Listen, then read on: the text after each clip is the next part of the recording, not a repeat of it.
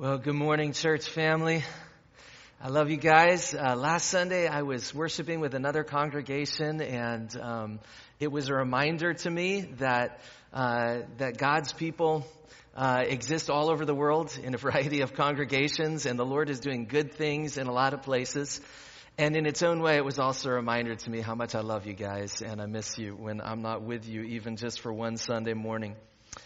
Last Sunday, while I was gone, we wrapped up our sermon series in the book of Ephesians, which we began right after Easter. And so since that time, every Sunday, we've been making our way through the book of Ephesians and listening to what God has to say to us in that book. And before Easter, we were in the book of Matthew, and we just paused our sermon series there. And today we are returning to the book of Matthew.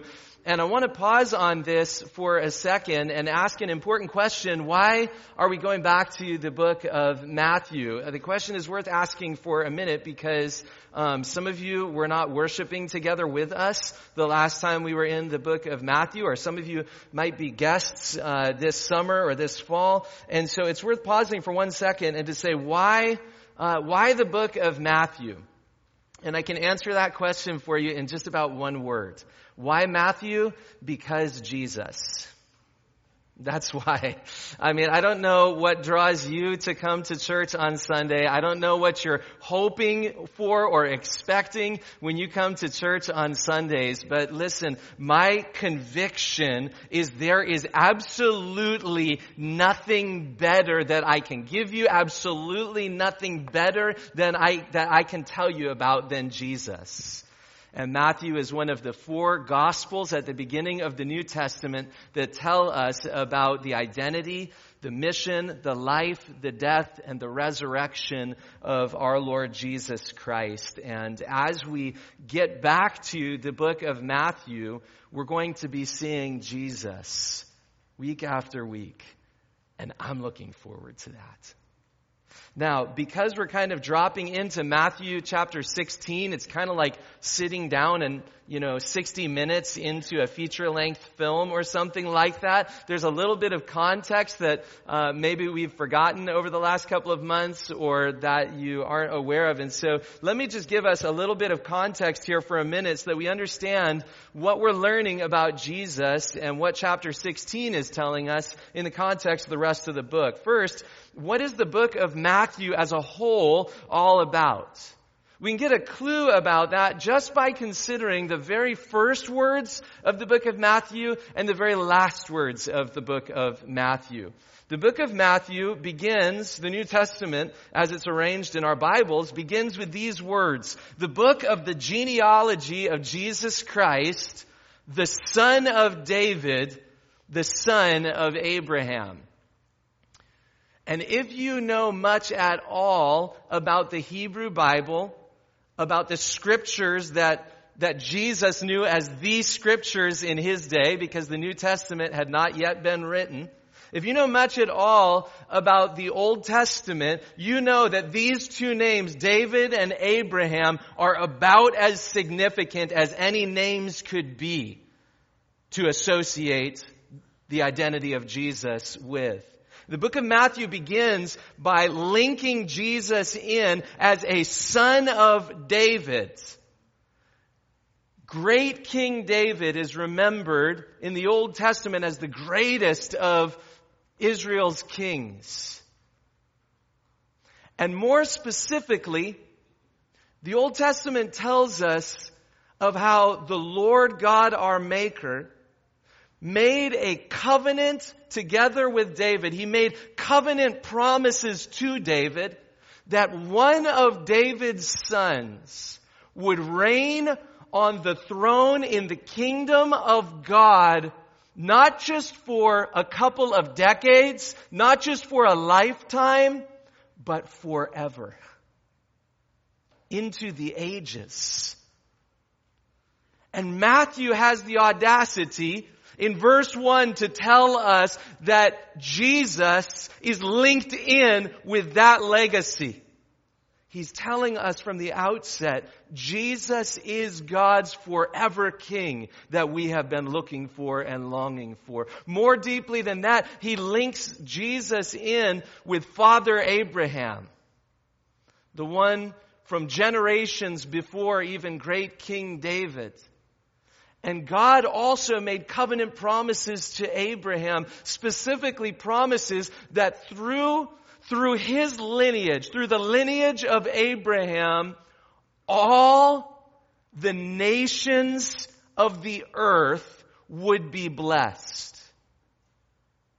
And so right from verse 1, we've got this hint, this whisper, this hope that Jesus is God's forever King, who has come to bring God's blessing to all the nations of the earth. Fast forward to the very last words of the book of Matthew as we try to understand what this whole book is about. The very last words of the book of Matthew, after Jesus has lived a righteous life and resisted temptation and taught the ways of the kingdom of God and represented the kingdom of God in word and in deed, and been arrested, tried, crucified, buried in the grave, and who has risen in victory over the grave. The very last words of Jesus in the book of Matthew go like this: all authority in heaven and on earth has been given to me. Go therefore and make disciples of all nations, baptizing them in the name of the Father and of the Son and of the Holy Spirit, teaching them to observe all that I have commanded you. And behold, I am with you to the end of the age. So what is the book of Matthew all about? Even if we don't take a lot of time to pay attention to the announcement of the angel that his name shall be called Emmanuel, which means God with us, that he has come to save his people from their sins. Even if we don't spend a lot of time looking story by story through Matthew's gospel, we already have a sense, just by looking at the very first and last words of the book of Matthew, that this book is telling us about God's King, God's redeeming King, who has all authority for all people, all families, all ethnicities, all nations. That's what the book of Matthew is all about. And every incident in between the genealogy of Jesus Christ, the son of David and the son of Abraham, and all authority has been given to me. Go therefore and make disciples among all nations. Every chapter in between is contributing to our understanding of who this redeeming King is and what he's come to accomplish. Now, we're dropping into the middle of chapter 16 specifically, and there's a couple of things that we kind of need to recognize in order to understand what's going on specifically here in chapter 16. Back in chapter 14, Jesus did a feeding miracle. A miracle of food in order to feed the hungry. In Matthew chapter 14, if we're reading our way through the Gospel of Matthew, we read how Jesus fed 5,000 people through a miraculous provision.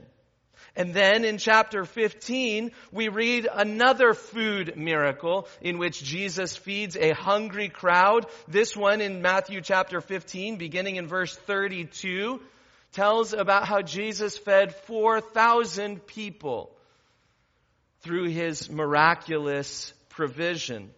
Why two food miracles so closely together? In this case, as Matt Vent helped us see when he was preaching on this passage a couple of months ago, in this case, the geography is very significant. The feeding of the 5,000 took place on the west side of the Sea of Galilee, a region in which most of the population was ethnically Jewish, in which most of the population worshiped the Lord as he is revealed in the Holy Scriptures. The second miracle, the feeding of the 4,000, took place after Jesus had traveled to the east side of the Sea of Galilee, a region that was populated not primarily by Jewish people, but a region that was populated primarily that Jewish people would call the Gentiles. People from other ethnic groups, people from other nations. And so what's going on in Matthew chapter 14 and 15 with these two food miracles is Jesus is demonstrating that he has come first for the Jew, yes, but he has come as a redeeming king with all authority for all peoples, also for the Gentiles. And this is the backdrop against which our story stands as Jesus and his disciples get back in the boat on the east side of the Sea of Galilee in Matthew chapter 15 verse 39, and they begin a journey back to the west side of the Sea of Galilee. And as they are part way through their journey, as they're part way from the east side of the sea to the west side of the sea, as they're somewhere in between where Jesus had fed the Gentiles with his miraculous provision and where Jesus had fed the Jewish folks with his miraculous provision, Jesus meets in chapter 16 verse 1, which Addie read for us a minute ago, Jesus meets these two groups of people named as Pharisees and Sadducees. Maybe just a little bit of context will help to understand these two groups. These are both schools of thought, groups of religious teachers among Jewish people in their day. And it's worth noting, we need to understand that the Pharisees and Sadducees were very different groups. They did not get along about almost anything. In fact, ancient historians recall that they were rather snobby toward one another. They were very different groups. They had different views of life after death. The Pharisees believed in a coming day in which the dead would be resurrected for judgment. The Sadducees did not believe in a judgment after death. They did not believe in an afterlife. They did not believe in a human spirit that would endure beyond death. These two groups had very different views of politics. The Pharisees, by and large, avoided any and all interaction as far as possible with Roman governing authorities, whereas the Sadducees had a lot of favor and worked closely with powerful and wealthy authorities in the Roman Empire. These two groups had different understandings of what constitutes religious authority. The Pharisees held a lot of teachings beyond what Scripture teaches, and they leaned heavily on the traditional teachings of the Pharisees' elders.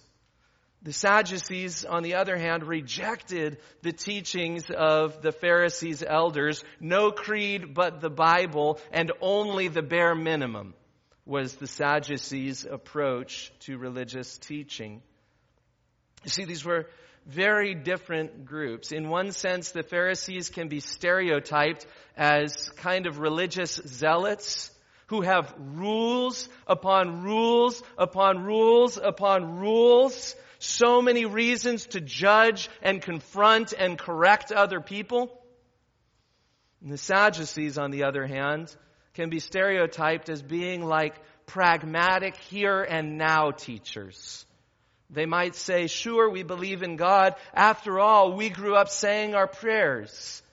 But let's just focus on living our best lives in this world, and let's not get caught up in unnecessary details about spiritual things. Needless to say, these two groups did not get along on almost anything except Notice in Matthew chapter 16 verse 1, something that would have caught the attention of Matthew's original readers right away. These different groups of religious teachers who were snobby toward one another, who didn't get along on almost anything, they are unified in this one issue. They are unified in coming together to test Jesus.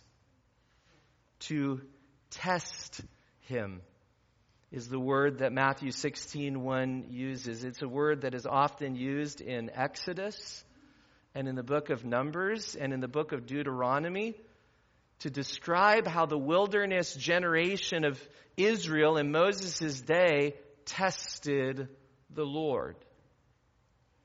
That wilderness generation in Moses' day had seen the Lord's redemptive power. They had seen the Lord defeat Pharaoh, and they had seen the Lord set them free from slavery in Egypt, but then they tested the Lord through their grumbling hearts, prone to wander away from the one who in love had powerfully set them free. In fact, Moses had said of that wilderness generation that they were a crooked and twisted generation. And now we read in Matthew 16:1 that the Pharisee leaders and the Sadducee leaders are testing Jesus, just as the wilderness generation had tested Yahweh so many generations before. And Jesus says that these leaders are an evil and adulterous generation. See, I think Matthew wants us to see this episode as a part of a wider theme in the great story of redemption. A theme of people who had seen enough of God's redeeming power and yet who chose to turn away instead of trusting the Lord. Now the Pharisees and Sadducees in Jesus' day test Jesus, specifically by requesting a sign from heaven. And Jesus replies essentially by saying, listen guys, you are better at predicting the weather than you are at understanding your place in the story of redemption. And I think there's some humor in that because my friend Rick describes Apple weather as cartoon weather, and you understand why he would call it that. It's only accurate so often, but in a generation before satellites and weather imaging, all people could do is say, I don't know, the color of the sky makes it look like it's going to rain today. Not a very reliable way to understand the weather, but Jesus is basically saying, you're better at predicting the weather than you are at seeing where you stand in redemptive history. Like the wilderness generation, so many generations before who saw the Lord's redeeming power and then tested the Lord, these religious leaders have seen more than enough evidence. But here they are demanding another sign from heaven. The Pharisees and the Sadducees alike, representatives from their group, were there on the day when Jesus was baptized, and the heavens were opened, and the voice thundered forth, saying, "This is my beloved Son." Representatives of their groups had seen his healing power demonstrating the Lord's heart. Representatives from Sadducees and Pharisees had heard his powerful teaching that reflected the Lord's own truth. They have heard the reports of his feeding of 5,000 people or 4,000 people by miraculous means. And now they show up as if what they need is just a little bit more evidence. And they demand a sign. But at this point in the story, their problem is not that they lack evidence. Their problem is that their hearts are so closed that they would refuse to believe in Jesus, even if someone were to be raised from the dead. It's an important picture of the human heart, isn't it?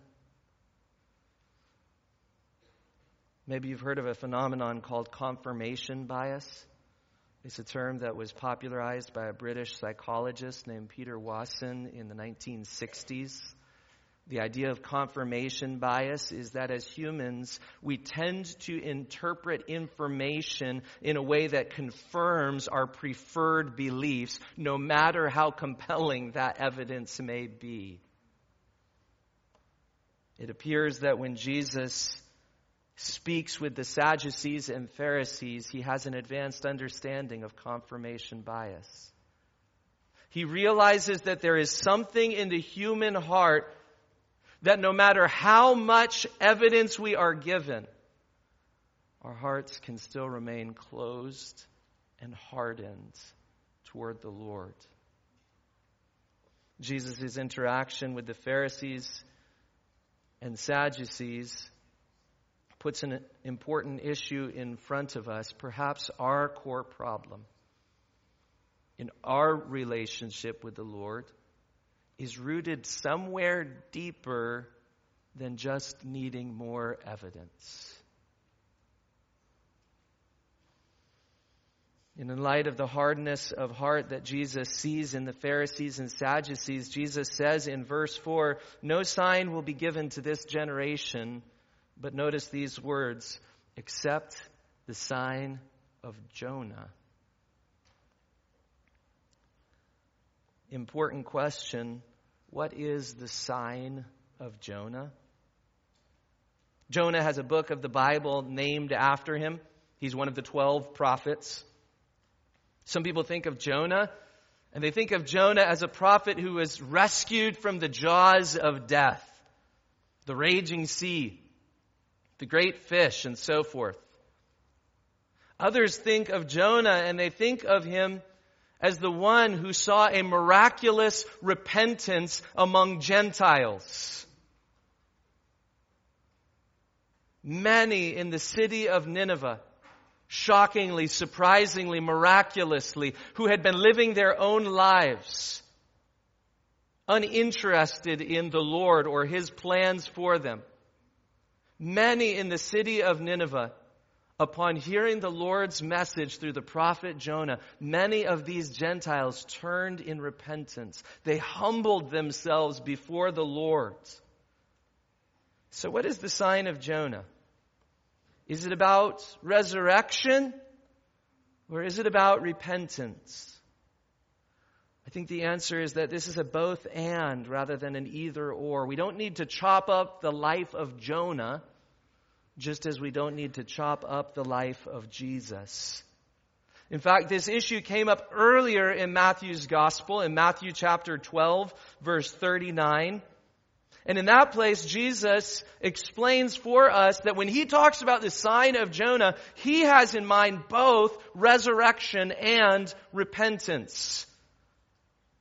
He says it like this: "An evil and adulterous generation seeks for a sign, but no sign will be given to it except for the sign of the prophet Jonah. For just as Jonah was 3 days and 3 nights in the belly of the great fish, so will the Son of Man be 3 days and 3 nights in the heart of the earth. The men of Nineveh will rise up at the judgment with this generation and condemn it. For they repented at the preaching of Jonah, and behold, something greater than Jonah is here." So what is the sign of Jonah? It is a demonstration of redeeming power in resurrection and a demonstration of redeeming love in a widespread repentance of many Gentiles. Both resurrection and widespread repentance are tied together in the sign of Jonah. And we recognize that the risen Lord Jesus Christ went down into the darkness for us and for our salvation. He was crucified and buried. And that He was brought back from the jaws of death. The stone is rolled away and the grave is empty. And as a result, Countless millions around the world have repented of sin and been reconciled with our Maker through faith in the Lord Jesus Christ. Matthew wants us to see that Jesus Christ, who loves us and gave himself for us, he is the one greater than Jonah. He was rescued out from the jaws of death. And through him, and through his call for repentance, countless millions have found reconciliation with God by faith in him. Going back to Matthew 16:4, fair enough, the Pharisees and Sadducees had not yet seen the resurrection of Jesus. Historically speaking, Jesus had not yet died and risen in victory, but they would soon see it. And Matthew's readers knew in his day, and we know in ours, Jesus is the one greater than Jonah. In his day, these leaders had already been shown sign after sign after sign after sign. And here they come demanding another sign from heaven. What's the real issue in this first episode here in Matthew chapter 16? The real issue is no longer an issue of needing more evidence. It's an issue of needing to respond in humble repentance to the one who is greater than Jonah. But this brings us to kind of a second episode in verses 5 through 12 in Matthew chapter 16.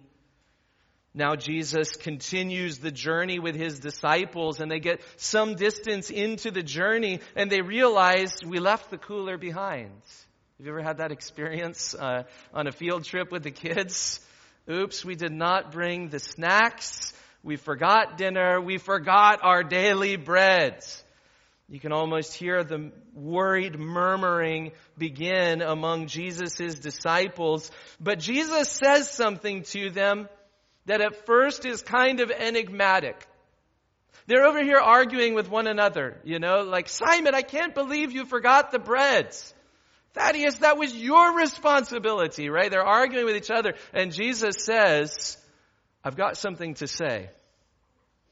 Watch out for the leaven of the Pharisees and Sadducees.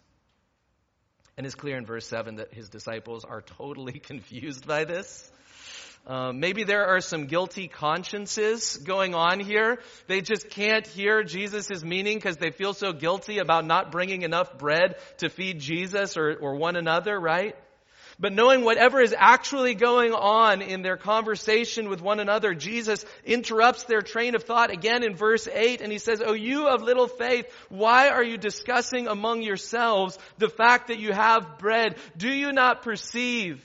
Do you not remember the 5 loaves for the 5,000 and how many baskets you gathered? Or the 7 loaves for the 4,000 and how many baskets you gathered?" Again, with the help of some maps of the ancient world and some people who are a little more familiar with the culture and history and time and place in which Jesus lived, we realize that Jesus has just sailed with his disciples right past the place where he fed the 4,000. And he sailed right past the place where 5,000 or more were fed. And now, the disciples, having just seen the spot where he provided for thousands and seen another spot where he provided for thousands, he says to his disciples, "Do you not remember?" These are words that the disciples of Jesus, like you and me, still need to hear today. See, like those early disciples traveling with Jesus, we may find ourselves feeling like we've run out of what we need.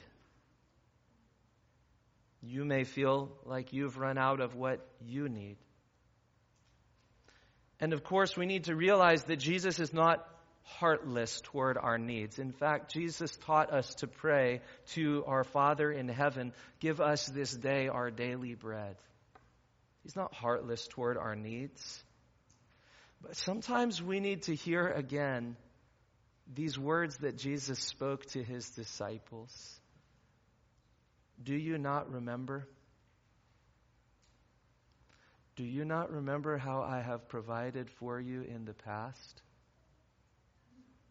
Every provision of the Lord in the past gives us greater reason to trust him in the present.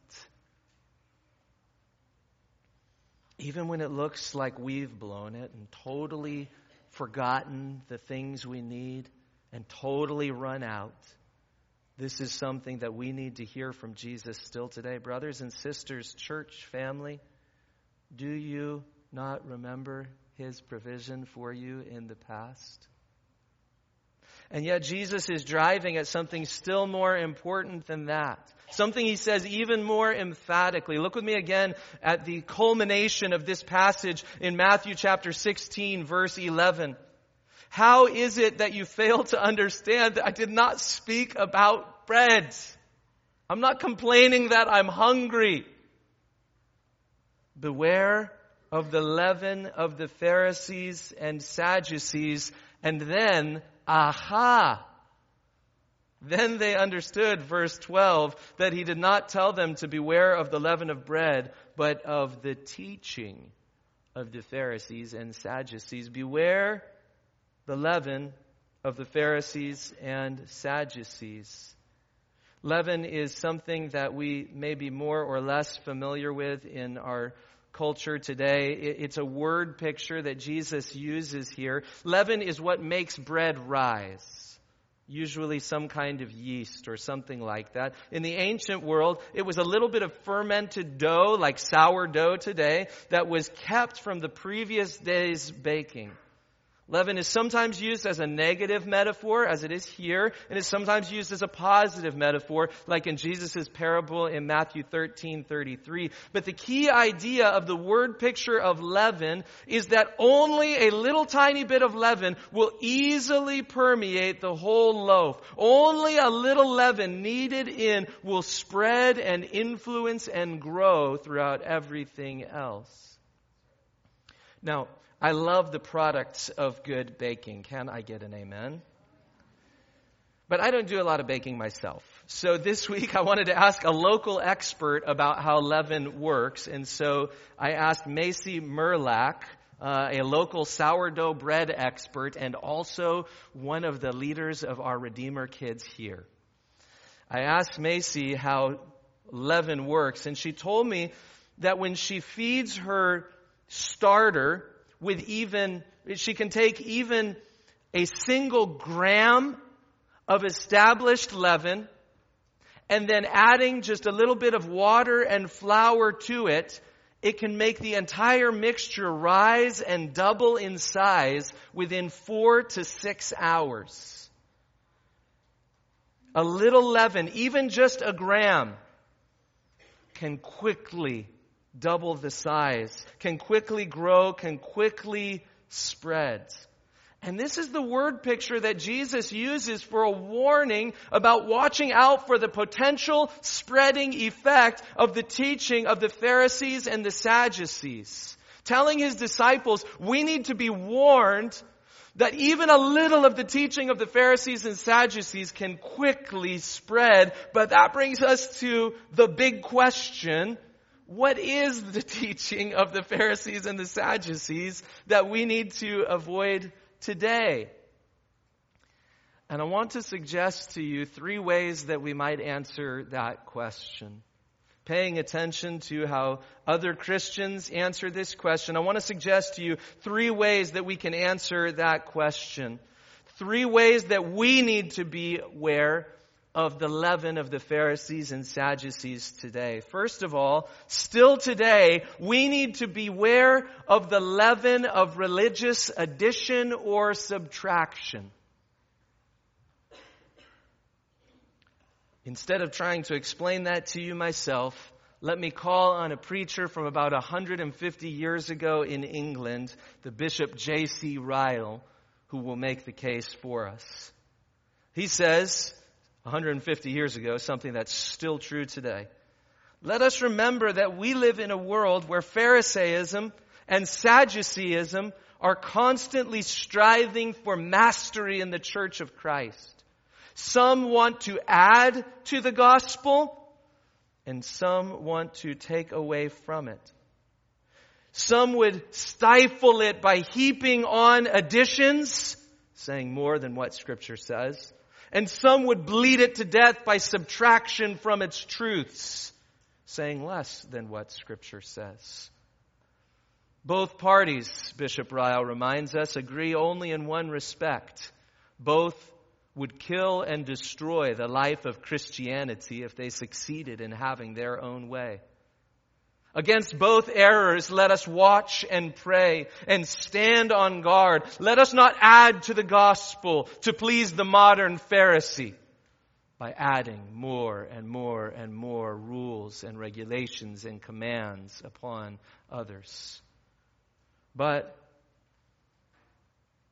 let us not subtract from the gospel also to please the modern Sadducee, saying less and less and less, drifting further and further away from what Jesus himself actually taught us.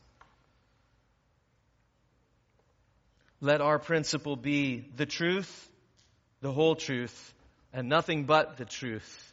Nothing added to it, and nothing taken away. I think Bishop Ryle is right. Still today, we need to beware of the leaven of religious addition or subtraction. We need to stay close to Jesus and his authentic teaching. But that leads to a second way that we need to beware today. We need to beware the leaven of religious addition and subtraction. We also need to beware the leaven of religious tribalism.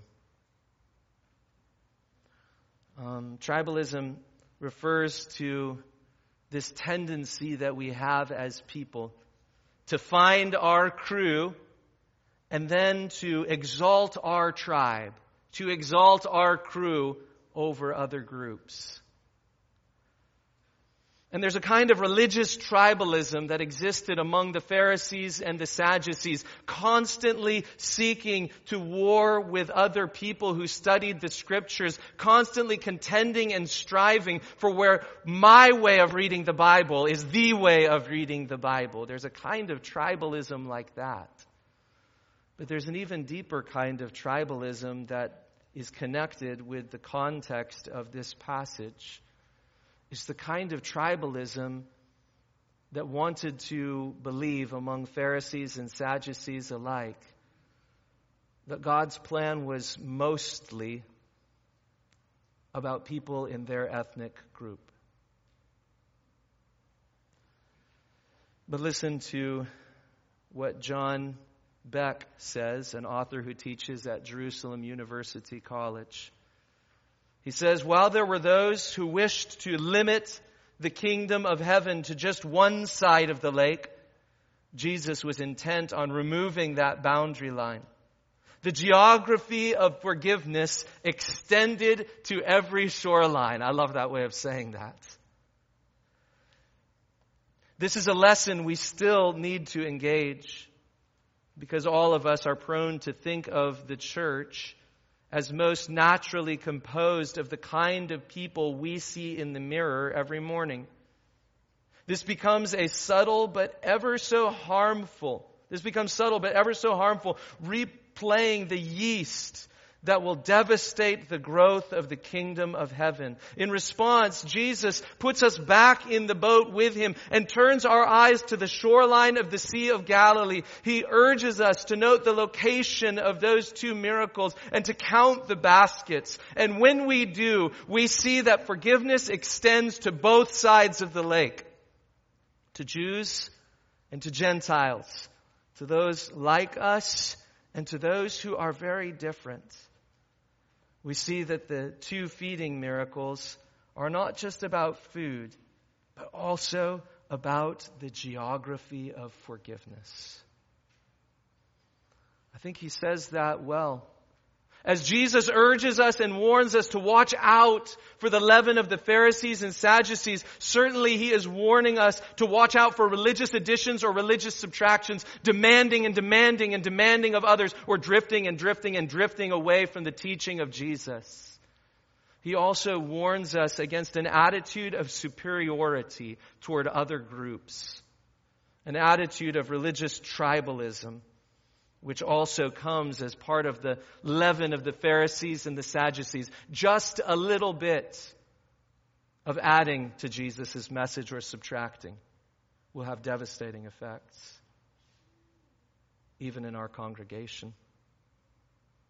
Just a little bit of promoting my group over others will have devastating effects, even in our congregation. But there's still a third way that we need to beware the leaven of the Pharisees and the Sadducees today. We also need to beware the leaven of seeking something more than Jesus.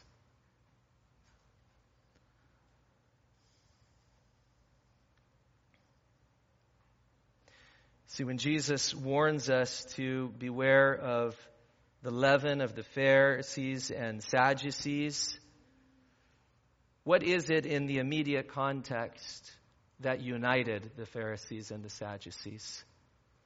It was their insistence that they needed something more than the sign of Jonah.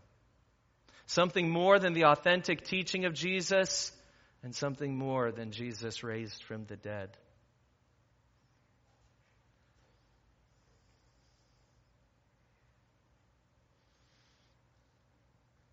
They saw the true and historical Jesus, but they shrugged their shoulders, influenced by the presence of sinful rebellion against God, influenced by confirmation bias, perhaps we might say.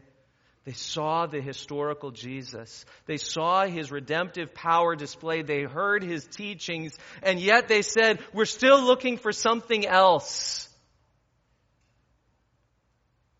Even when they have the sign of Jonah, the authentic resurrection, and the powerful spreading of repentance among the Gentiles, they're still looking for something more from Jesus. What then does Jesus mean when he warns us to avoid the leaven of the Pharisees and Sadducees? At its core, I think it's a warning to avoid seeking something other than Jesus. I was talking with Matt Mull about this passage earlier this week, and he summarized it very simply. He said the leaven of the Pharisees and the Sadducees is to forget to keep the main thing the main thing. Church family, today, we must still watch out for the leaven of the Pharisees and the Sadducees, because a little bit can have a massive influence. We've heard the call to follow the risen Lord Jesus. But will we ask for something somehow more compelling? Will we demand of Jesus something more convenient or comfortable than what he has actually called us to? Something that helps us score more points against other groups? Something that lines up better with our political party? Something that lines up better with our news feed? Something more popular, something more sensational, something more practical, something somehow more beautiful than King Jesus. As the old hymn says, which we sang together earlier, what more could he say than to you he has said, to you who for refuge to Jesus have fled. Dear brothers and sisters, let's avoid the leaven of the Pharisees and Sadducees. Instead, let's find our fill in Jesus Christ, the bread of life. And as Matt said, let's keep the main thing the main thing. Let's keep our focus on the authentic Jesus, truly raised up from the jaws of death, and truly the author of a new way of being reconciled to God through repentance and faith in Him. A message which has been bearing fruit and continues to bear fruit today in every part of the world. Brothers and sisters, let's find our fill in Jesus Christ. And let's beware of even the smallest amount of the leaven of the Pharisees and Sadducees. At this time, I'd like